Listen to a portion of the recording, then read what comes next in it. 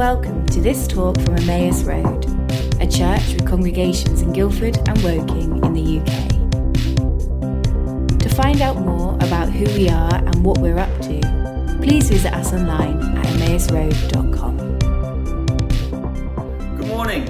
It's really good to be with you this morning. Thanks for having me. My name's Brian, and it's a real pleasure to be able to be part of your series talking about the challenges of Jesus. I don't know about you, but there are more than the challenges of Jesus going around right now. I feel there are challenges coming at me from all sorts of different angles, but I'm really happy to be talking about this morning, about how the words and the actions of Jesus challenge us to live as Christians in today's world. And one of the things that we're really feeling prophetically is that God is calling us at this time to be more bold in our sharing of our faith, to proclaim the good news of the gospel, claim the good news of Jesus. And, with this kind of all the disruption that's happened in the last year, we are wondering whether the field has been plowed and is ready for the word of God to be sown into it, whether out there in the midst of the turmoil, people are increasingly ready to receive the good news of the gospel, that we would be the people who overflowed with hope and carried that hope at a time of hopelessness to the world around us. So I'm kind of speaking into that. I know that very soon we're going to be doing our Alpha course. There's going to be an Alpha course, and this is Alpha Sunday. This is encourage us to invite people to Alpha. But really, this isn't just about us and a program. This is about us and our relationship to Jesus and our response to him. So as we prepare for the Alpha course, which is starting next week, let's also be prepared in our hearts to allow Christ's words to minister to us so that we could live more fully and more truly as disciples of him. So I want us to look today at Matthew chapter 4, verse 18 to 20. I'm just going to read it to you from the English Standard Version. While walking by the Sea of Galilee, Jesus saw two brothers, Simon, who is called Peter, and Andrew, his brother, casting a net into the sea, for they were fishermen. And he said to them, "Follow me, and I will make you fishers of men." Immediately they left their nets and followed him. Or the NIV says this, "Come, follow me," Jesus said, "and I will send you out to fish for people." Come, follow me, and I will send you out to fish for people. Now, I think it's really important when we're looking at these kind of verses to understand the context in which they were written. So Matthew's the first gospel in the New Testament. It's the first of the four gospels that we have. It was probably written in about AD 85. There's a bit of a disagreement. Was Mark written first or was Matthew written first? Most of the time people are saying it was Mark that was written first and Matthew borrowed from Mark. Although there are others who say that Mark borrowed from Matthew. I don't think that's completely relevant right now. But what we do know is that Matthew was one of the first gospels that we received. Matthew was part of a Jewish Christian community that had moved to outside of Jerusalem, probably to Syria, which isn't that far, and we can't use our own reading of history now as to what that area looks like right now. Then it was a much more safe and easy thing to do for people to move from Jerusalem to a certain town in Syria. And he was the leader of a Jewish congregation that was predominantly based in a Gentile environment. And so the gospel that we have that Matthew wrote was primarily a missionary text. It was about how do we live as the people of the cross, as the people of the way, as disciples of Jesus amongst those around us who don't yet know him. There's a guy called Bosch, and he says this about Matthew. It was primarily because of his missionary vision that Matthew set out to write his gospel, not to compose a life of Jesus, but to provide guidance to a community in crisis on how it should understand its calling and mission. So he's here to provide guidance to a community that's in crisis and giving them a chance to understand their calling and mission. That's what Matthew in its entirety really is about. They call it a gospel for the church.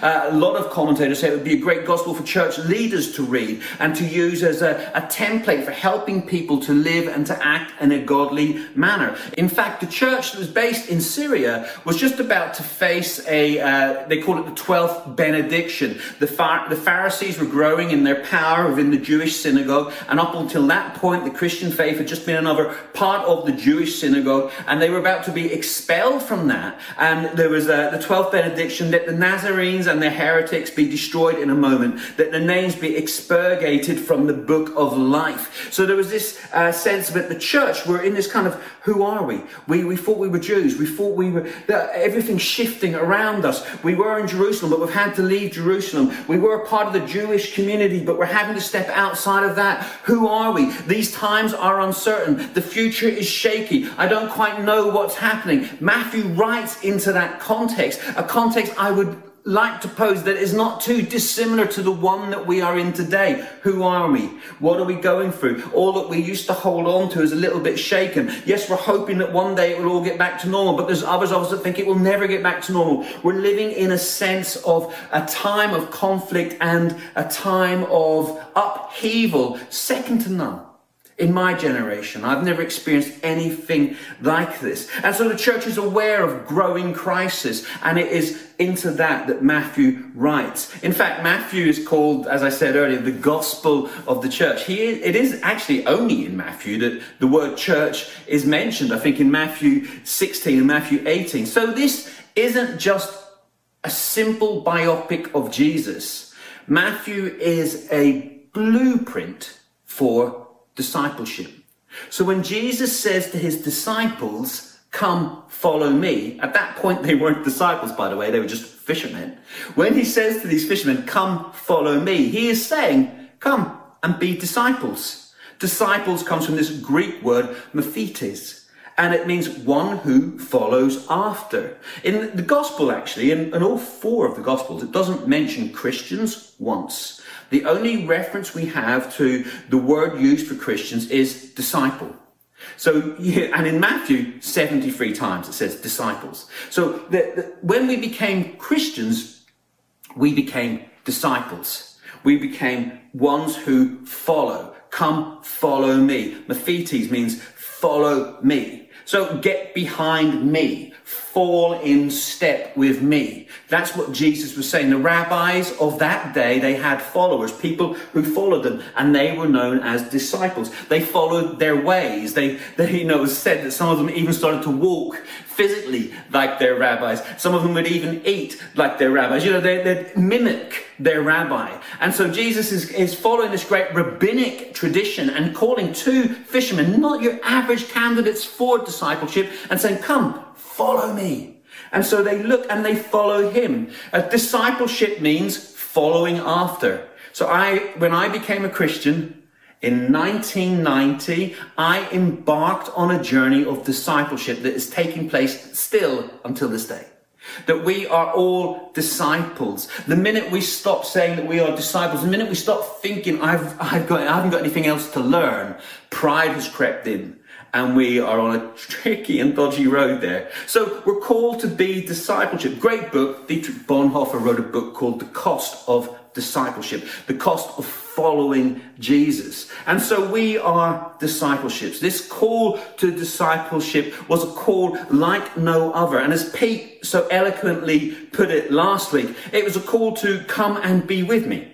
Come and be with me. Come follow me. Come and be with me. And today, I think Jesus still invites us to come and be with him, to come and follow him, to come and get in step with him. I want to be more like Jesus. I want to walk through this world like I'm following Jesus. I want to be in step with him. So who is called to be a disciple? Well, these guys were fishermen. So they weren't rich, they weren't poor, they were just hard-working individuals. Now we read a lot about fishermen in the Gospels, and you could be forgiven for thinking that from our own understanding that that whole area was ripe with fishermen. There were a lot of fishermen around at that time, but Jewish Israeli background was more farming and craftsmen. The fishermen were kind of like rare. There weren't as many of them as we think. It's just the ones that we know about are in the Bible. So it was farmers and craftsmen normally. So Jesus comes to these guys who are fishermen. He found them where they were. He addressed them in a manner they could understand to complete a task that only he could. So he found them where they were. He comes to us and he finds us where we are. Jesus comes to you this morning where you are. He comes to you and he finds you and he speaks to you in a language that you understand. He speaks to the fishermen in a language that they understand. Jesus wants to communicate with us as his disciples. He wants to meet with us where we are. He wants to communicate with us in a language that we understand. But inevitably, he wants to give us a calling to do something that only he can complete. He says, I will make you. I will make you fishers of men. I will send you out to fish for people. It's his. As we follow him, he does something in us that propels us out. So he meets these disciples, these fishermen, I keep mixing it up because they eventually became disciples. He meets these fishermen where they are. And so the call to discipleship is really the essence of our faith. We cannot just at this time be mere attenders. We can't physically, but I think the physical is actually a spiritual reality that we can't physically attend. Well, we can if there's all sorts of little things you can do with governmental guidelines and rules right now. But the reality is, for most of us, we can't be attenders. But I don't think we were ever meant to be attenders in one sense.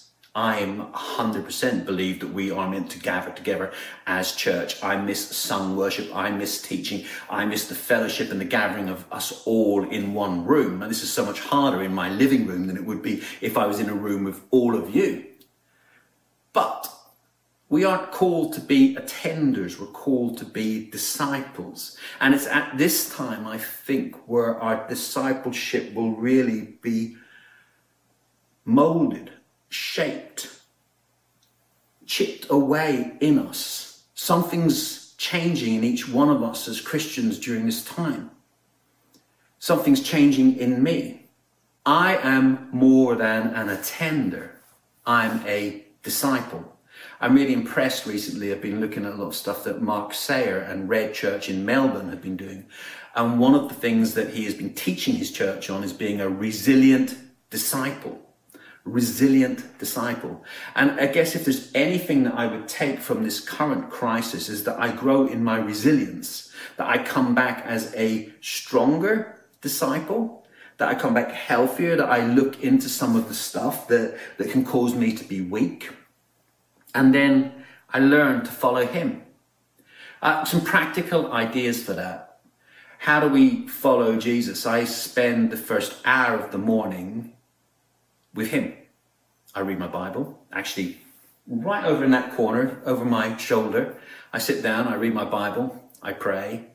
I spend some time with Jesus, I journal. I allow him to speak to me, I speak to him. Sometimes it's boring. I mean that literally. Sometimes it's just read the Bible, write the journal. Sometimes I feel his presence is electrifying in the room. Sometimes I get some deep stuff. Sometimes I'm convicted of my sins. Sometimes he just makes me chuckle when I think about the adventures I've been on with my family and my friends. But there's a whole load of different things that happen, but I spend some time with him every morning. And you know when that goes wrong? Actually, last week it went wrong. Beginning of the lockdown. I woke up, first thing I did, I looked at the news on my iPad. Then I looked at the news on my phone. Then I checked that Facebook to see if my friends in America, what they were thinking, and see what other people were happening to my friend in South Africa. And then I sat down and it was 8:30 and I needed to start work at 9 and I rushed my Bible time and I felt rubbish. Same happened the next day and the next day. 3 mornings like this. Stressing, looking, reading, watching. I couldn't change a thing, but I'm stressing, I'm looking, I'm watching and reading. And then I remembered that I'd committed to spending the first hour of my day with him, to be a follower of Jesus. Come, follow me. And at the beginning of the day, I dedicate my life to following him. And my encouragement to each one of us is that we would be followers of Jesus, and that we would spend that time with him in the morning, or in the evening, or in the car, or in the shower. Or there's so many challenges right now. I have no children. Well, I have 2 children, but they're not around. They're not small. They don't demand my attention. They don't demand my feeding. They demand very little apart from some finances, which is like, well, if you've got older kids, you know what that's all about. However, if you've got small children and you're on lockdown, I would imagine getting that quiet time, that time alone with Jesus, is really, really difficult. And there's a beautiful poem that Pete actually sent me years ago, but there's a beautiful line and it says, be excessively gentle with yourself. So be kind and be gentle with yourself at this time. You may not be able to follow the rhythms that you used to be able to, but as we commit to being followers of Jesus, we need to somehow look to, what do we go to first? Where do we go to first? What am I running to first in the morning? Do I run to Facebook? Do I run to the news? Do I run to Sky? Do I run, and none of those in themselves are wrong. But if I want to be a follower of Jesus, I want to run to him. First thing, last thing, middle of the day, whenever I can, run to him. And then he says, I will send you out to fish for people. I will send you out to fish for people. There are 3 kinds of fishermen. There are rod fishermen from the edge, so guys with just a single line fishing. We've all seen those guys. There's the net fishermen from the edge. Now, the net guys they did it from the edge, but they could also do it on a boat. And then there was the drag net guys that would sometimes take 2 boats, and they'd have a net between them and they would drag them. So they would say that the disciples were probably most definitely net fishermen, but also dragnet fishermen. So they would, cast from the side, but they would also cast from the boat. So these disciples were seasoned fishermen. They were used to taking a big net out and dragging it in. They weren't just on the edge. And it's quite fascinating. I found this, that the Jewish people used to refer to the lake, which is really a lake, but they called it the Sea of Galilee, as the great abyss, the great darkness. And these guys went out and caught fish in the middle of the great darkness. They took their boats out into the great abyss and they fished for fish. They went and they looked and they caught fish in the great abyss, in the great darkness. And Jesus comes to them and he says, come, follow me, and I will send you out to fish for people. And I just wonder whether there was something of the sense of these guys knew how to fish in the great abyss. Therefore, he was going to call them to fish for people. And right now, I believe that we are in a great darkness. Great darkness.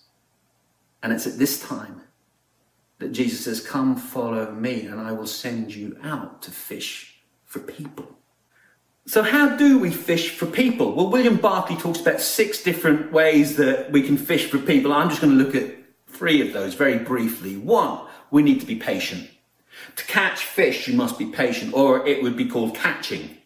We have to know when the time is right. We have to have an eye for the right moment. In many ways, we need to remain hidden. If they see you moving, weirdly, if fish see you moving, it can freak them out.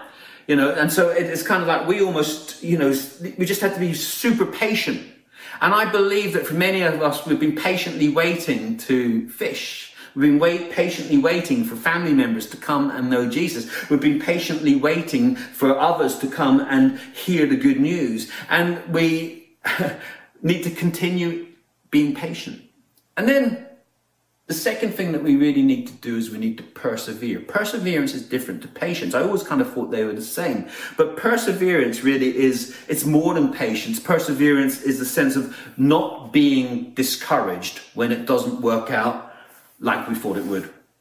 I don't know about you, if you've ever invited someone along to an Alpha course or anything and they said, yeah, I'll come.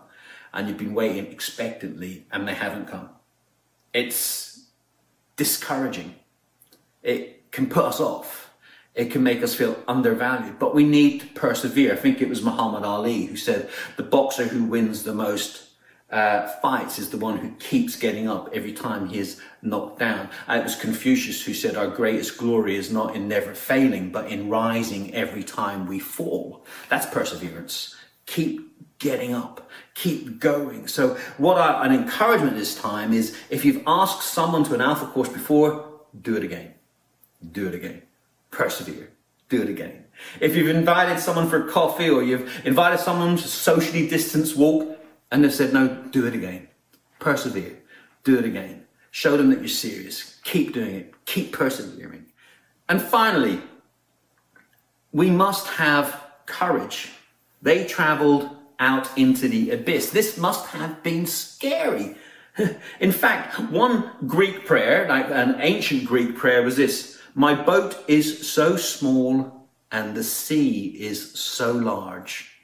I don't know about you, but sometimes I find and feel that my boat is so small and the sea is so large that I can get freaked out. There are so many people who don't yet know Jesus. There are so many people who have not yet begun their journey of discipleship. My boat feels very small and the sea feels very large. And it's at that point we need courage. There is risk on the sea. There is danger. And for each one of us, there is danger when we invite someone along to something. There is danger when we share our faith, but it's kind of like minimal. The danger is this, that we get rejected. I've often shared my faith, and one of the things that I often have to remind myself is, Brian, you need to get over yourself. It's me, most of the time, that stops me from sharing my faith. And the reality is, no one can rob you of your story. People can laugh at you. People can say, oh, that's not right and this isn't right, but it's your story. And your story is your story. And you can tell your story clearly and loudly to anybody you want, because it's your story. You own it, your story of faith, your story of discipleship, your story of your journey with Jesus. And sometimes we just have to get over ourselves in order to share our story, but also over ourselves to share an invite. This discipleship journey that I've been on with Jesus for these last 30 years has been absolutely wonderful. I want to invite other people to be part of that same journey in order that they can get to know him. They can become followers. They can accept that invitation. Come, follow me. Courage. Have courage. Come, follow me. As we respond to the invitation of Jesus to be his disciples, we also respond to his invitation to make us fishers of people. My prayer for Emmaus is this: that you are increasingly filled with courage, that you may share the good news of Jesus Christ, and that you may fish for people in multiple lakes, in multiple rivers, in multiple streams. That you would fish for people outside the school gate, that you would fish for people in Zoom calls, that you would fish for people on work dues, that you would fish for people just randomly when you're out walking the dog, that you would fish for people that you just bump into and stay 2 meters apart from, but that you would fish. And I see that coming upon us, this new courage to fish for people. What have we got to lose? We're followers of Jesus. The call is that we follow him and we reach out to those around us who don't yet know him. I'm going to pray. Father, today we respond to your invitation. Jesus, we respond to your invitation to come and follow you. And we say yes to you. We say yes to being your disciple. We also say yes to you in making us the people who fish for people. Lord, may this be a season of increased courage in each one of us in order that we can reach out to more and more people in your name. Amen.